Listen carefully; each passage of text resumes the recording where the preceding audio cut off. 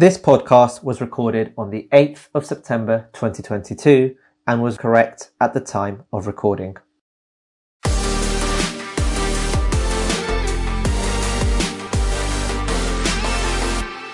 Welcome to the Omnis Investment Club podcast. This podcast is for information only and is not intended to be investment or financial advice. If you have any questions, please contact your financial advisor. Hello and welcome to the Omnis Investment Club podcast. I'm Rohit Vaswani and normally I'm here to talk about what happened in markets last week. But today I want to do things a little bit different, and today I want to talk about the bond market. Now, firstly, let's clarify some terminology. What do we define as bonds? Well, bonds are instruments, financial instruments that are usually issued by governments or corporates or companies to raise money. When they need to raise money, they issue bonds, and in essence, investors will loan them the money in exchange for the bond.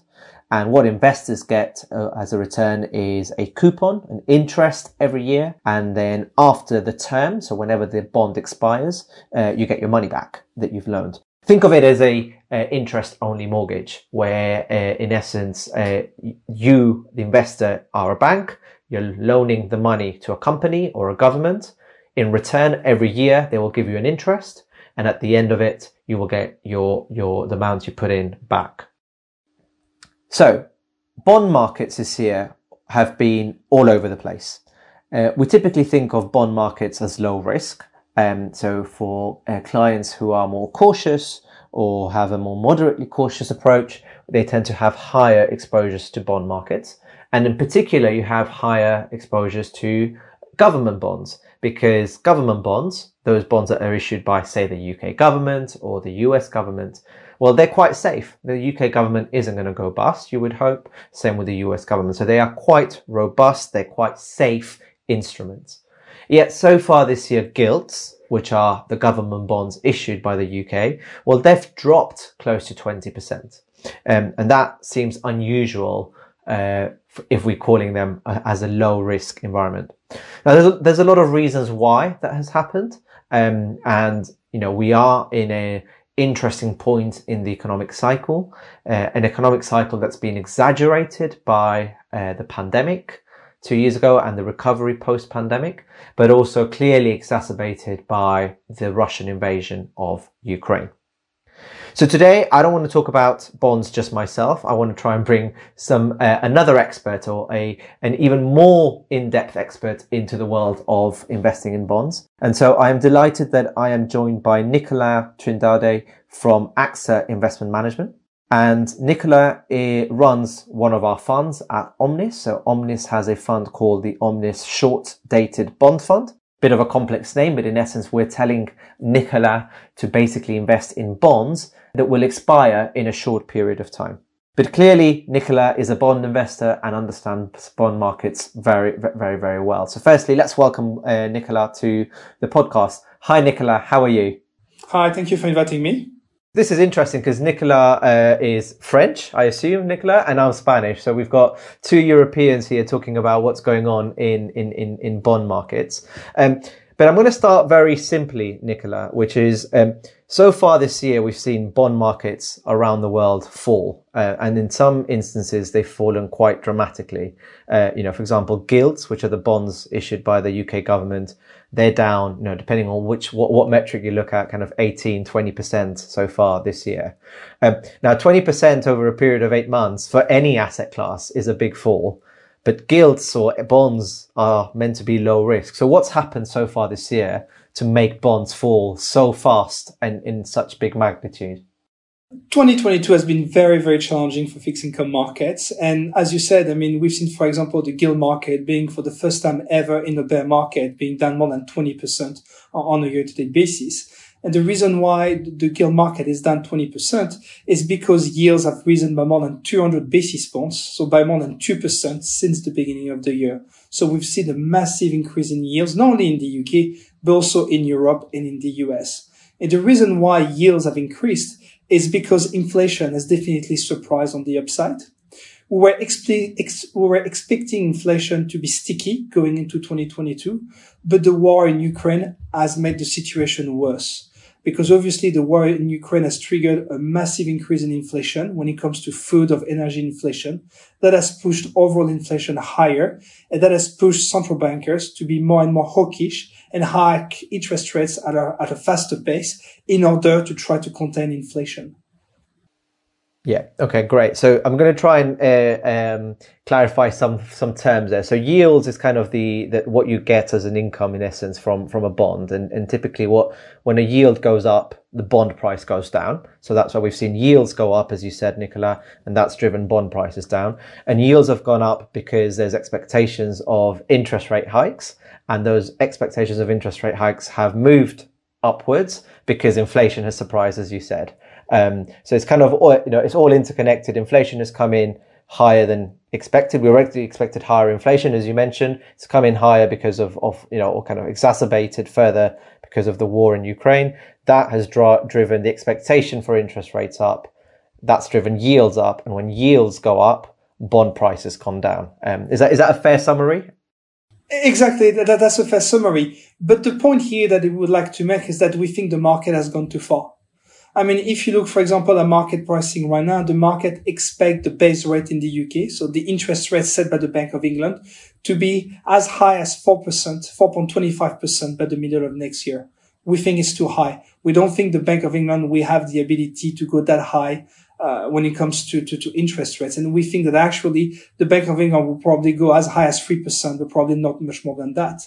And what it means that probably the market has gone ahead of itself and has basically priced in too much interest rate increases over the next 6 to 12 months. And that's why we believe that from these very high levels, we believe that yields are going to start to consolidate, which obviously will be very positive for fixed income markets. Yeah. And of course, as you know, I think you're absolutely right. And already in the last week or so, when I looked at things a week ago, the market was expecting interest rates to get to 4.5, and now it's already come down to 4.25 in the matter of a week. And so any revision down on that expectation of interest rates then means yields start falling, and then when yields fall, bond prices go up. And again, I'm just trying to oversimplify it, but just so that we can understand the dynamics of how things work. And you're right, because if we're at 1.75 today, getting to 4 plus seems quite an aggressive path. So you think we'll get to 3, and then from there we'll stay there, or do you think we'll start coming down? We'll stay there. I think it will depend on the inflation profile. The issue the UK faces is that inflation is probably going to be a lot stickier in the UK than it is going to be in the US. In the US, for example, we expect inflation to fall on average to 5% over the course of 2023. So you can really see in the US a decrease in inflation, a gradual decrease in inflation, which should give cover for the US Federal Reserve to potentially decrease interest rates towards the back end of 2023. In the UK, the situation is different because inflation is quite sticky, and we still expect inflation to be quite high in 2023. Now, obviously, a couple of days ago, just today, we had the announcement of the energy bill freeze by the Truss government. So we have to assess what will be the impact on inflation, but we think that the impact on inflation will probably be around 4%. So it will come down 4% from the current expectations. Exactly. So, listen, at the end of the day, it's still very, very high expectation. So instead of being 13% inflation, you'll get to 9% inflation. It's lower, but at any stretch of imagination, that's great. But at least it definitely helps. Now, I think the reason why the UK market, and gilts in particular, really underperformed in August was because of a big uncertainty around the fiscal policy in the UK. And by fiscal policy, we mean what the government does, not the Bank of England does. Exactly what the government does. How do they plan to spend money? And obviously, because we had the Conservative leadership contest during the month of August, and Liz Truss was the front runner in that Conservative leadership contest. And she talked about tax cuts, about spending just a lot of money on a lot of different things. And the market got really spooked by it. And that's why the market started to say, listen, if there's that much spending in the UK, that means that growth should be higher than what the market is currently pricing. And because inflation may increase as a result of that, the Bank of England may have to hike interest rates even more. And that's why market pricing went totally nuts in August and went way too high. So thankfully now we have a government that is working. They started to do some policy announcements. We'll have more clarity towards the end of September, because obviously it's one thing to say that we're going to freeze energy bills. It's another thing to say how much it's going to cost, exactly how and how much it's going to cost. So there's some numbers that are flying around, but again, we need to understand better the details of the plan, and we don't have them yet. Yeah. But that is what the UK market, the gilts in particular, really underperformed in August. Yeah. But obviously I think that, that there is a short term, as you said, revision downwards of inflation because of that energy cap. There is a counter argument to say that basically you're just pushing the problem out further down the line because you're going to have to borrow to be able to pay for that. And that means that inflation will stay higher for longer. Do you think that would be the case? Yes, I mean, the biggest issue that the Truss government has right now is that they have to sell the plan, not only to the people in the UK, but also to the market. Because at the end of the day, basically the UK Treasury relies on foreign investors to fund their current account deficit. So if they lose the trust from foreign investors, that will become a really, really big issue for the UK government.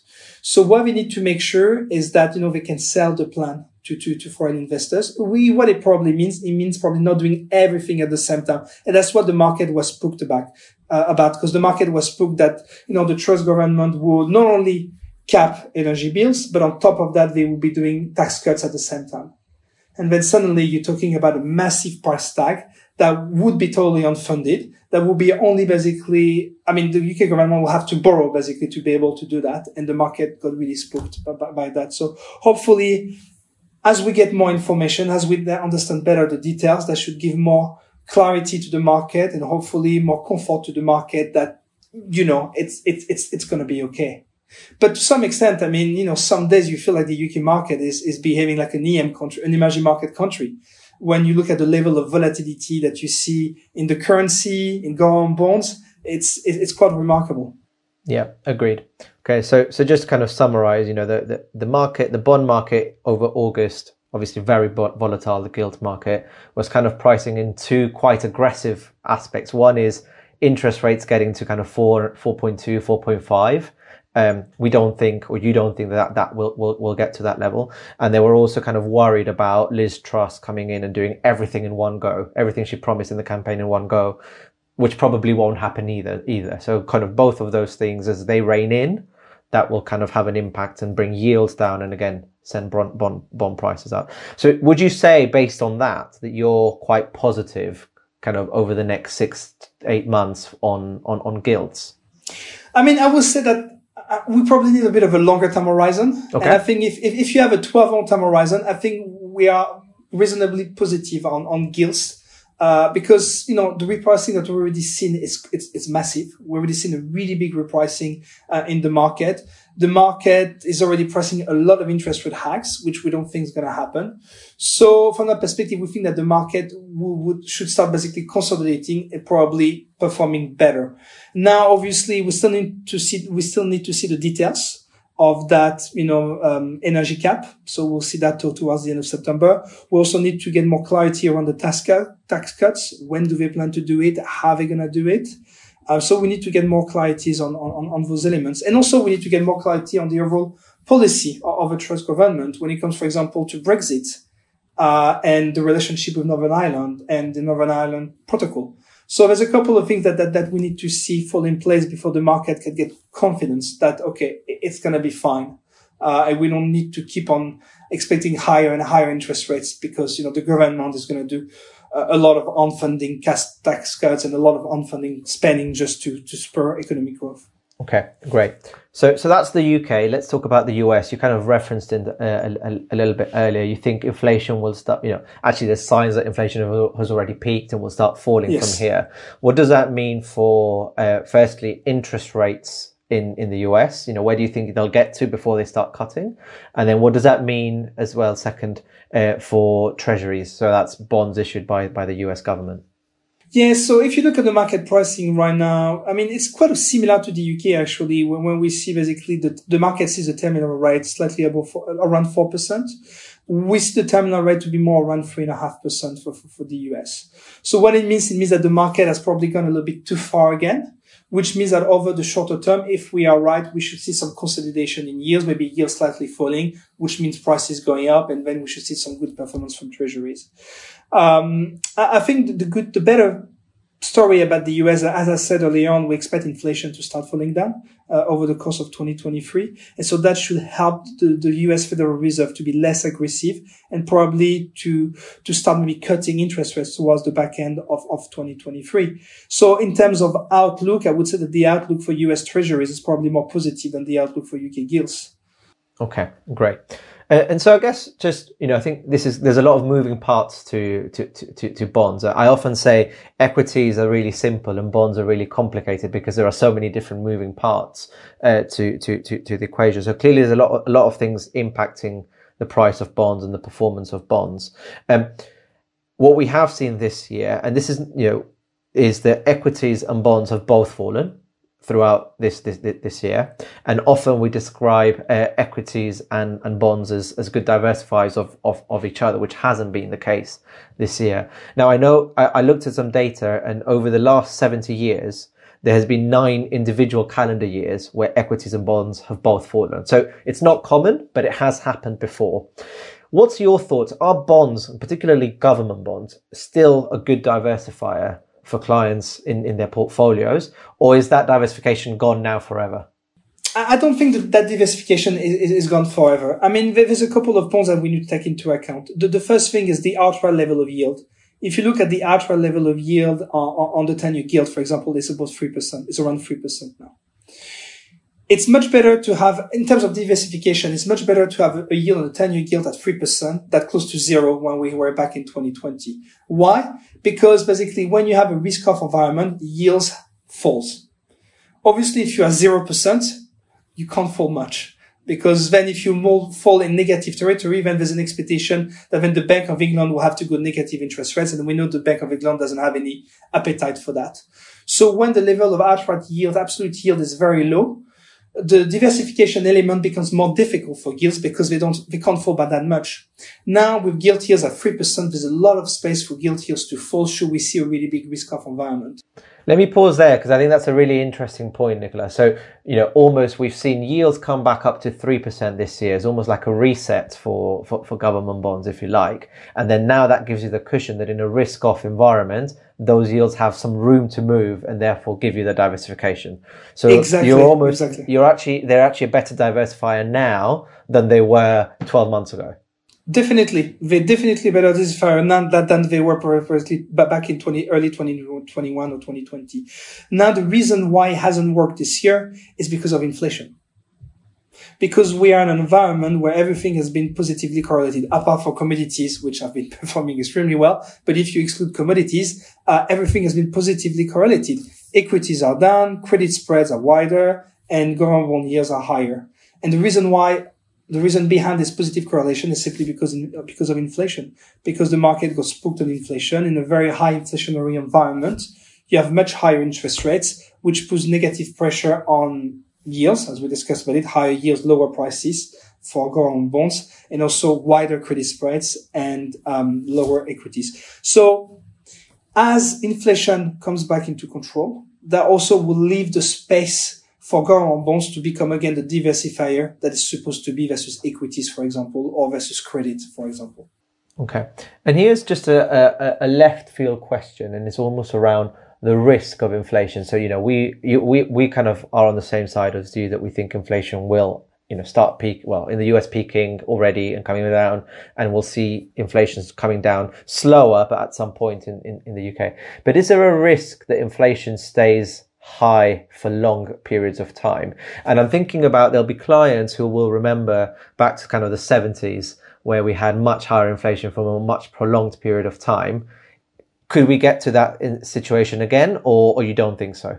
It's a possibility. Again, and I think it depends really on the regions. If you look at the US, we think that, as we discussed, inflation will fall down towards 5% on average in 2023 and will fall further in 2024. Obviously, here we're talking year-on-year inflation. So obviously the base effect is also very important. If you look at the UK, we think that inflation in the UK will be stickier. It's always been stickier in the UK. structurally, we always had more inflation in the UK than in the US or the Eurozone, for example. So here's probably going to be a bigger issue. And that's why we think that potentially the Bank of England could be pushed to keep interest rates at a higher level for longer compared to the Federal Reserve, for example, because of inflation being stickier. But yes, it's definitely a risk. And that's why central banks are being very hawkish and very aggressive when it comes to the tightening of monetary policy, because they want to show market that they are meaning business. Yeah. And when you say keep interest rates higher for longer, is that kind of that 3% and we stay there? It's not going to 6%. No. Exactly. No, because, and also you have to remember that one part of bringing inflation down is interest rate going up, but something else that's also going to help inflation going down is UK economic growth. And if you remember, at the last meeting, the Bank of England announced that they were expecting the UK to be in recession for 5 consecutive quarters. And that also is going to put downward pressure on inflation, because obviously if you have fall in real wages, you're going to be less fall in disposable income, then obviously you can't spend less. If you spend less, that means that producers, companies, retailers cannot put up their prices because they can't sell their products anymore. And that helps bring down inflation too. And that's why the Bank of England was saying, listen, we don't necessarily need to increase interest rate as much as what the market is pricing, because the recession we're going to see in the UK is going to do some of the legwork for us anyway. Yeah. Okay. Brilliant. Nicolas, that's been really, really helpful in explaining what's going on. I'm sure we could speak in a month and there'll be so much more to talk about, especially as things unravel on the political landscape and we get more details around kind of fiscal plans and fiscal support for the economy. But I think that's been really helpful, and I'm sure it'll reassure some of our clients who have experienced, in a big portion of their portfolios, some bigger drawdowns that they might have expected from, bonds, for example. So that's been really helpful. Thank you so much for being here. And on behalf of Omnis and all our investors, thank you for continuing to manage our short-dated bond fund and carry on doing what you've been doing so far. All right. Thank you for inviting me. Great. And hopefully see you soon. Thank you. Bye-bye. So there you have it. I hope my conversation with Nicolas was helpful to you in understanding the complexity of bond markets and how bond markets work, an understanding of why bond markets have behaved the way they have, an understanding about the outlook for bonds from here, and how, despite what we've seen for the last 8 months, that there is still some diversification to be had from bonds in portfolios. And that, yes, it might take a little while for things to recover, but that the outlook for bonds, in particular government bonds, over the next 12 to 18 months remains quite positive. Of course, if you still have any questions regarding what this means for your portfolio, then by all means, please do speak to your financial advisor. That's it from us today. I will, of course, be back next week with our usual Monday podcast, where we'll take a look at what happened in markets the previous week. Thank you and have a good weekend. This podcast has been brought to you by Omnis Investments, which is authorised and regulated by the Financial Conduct Authority.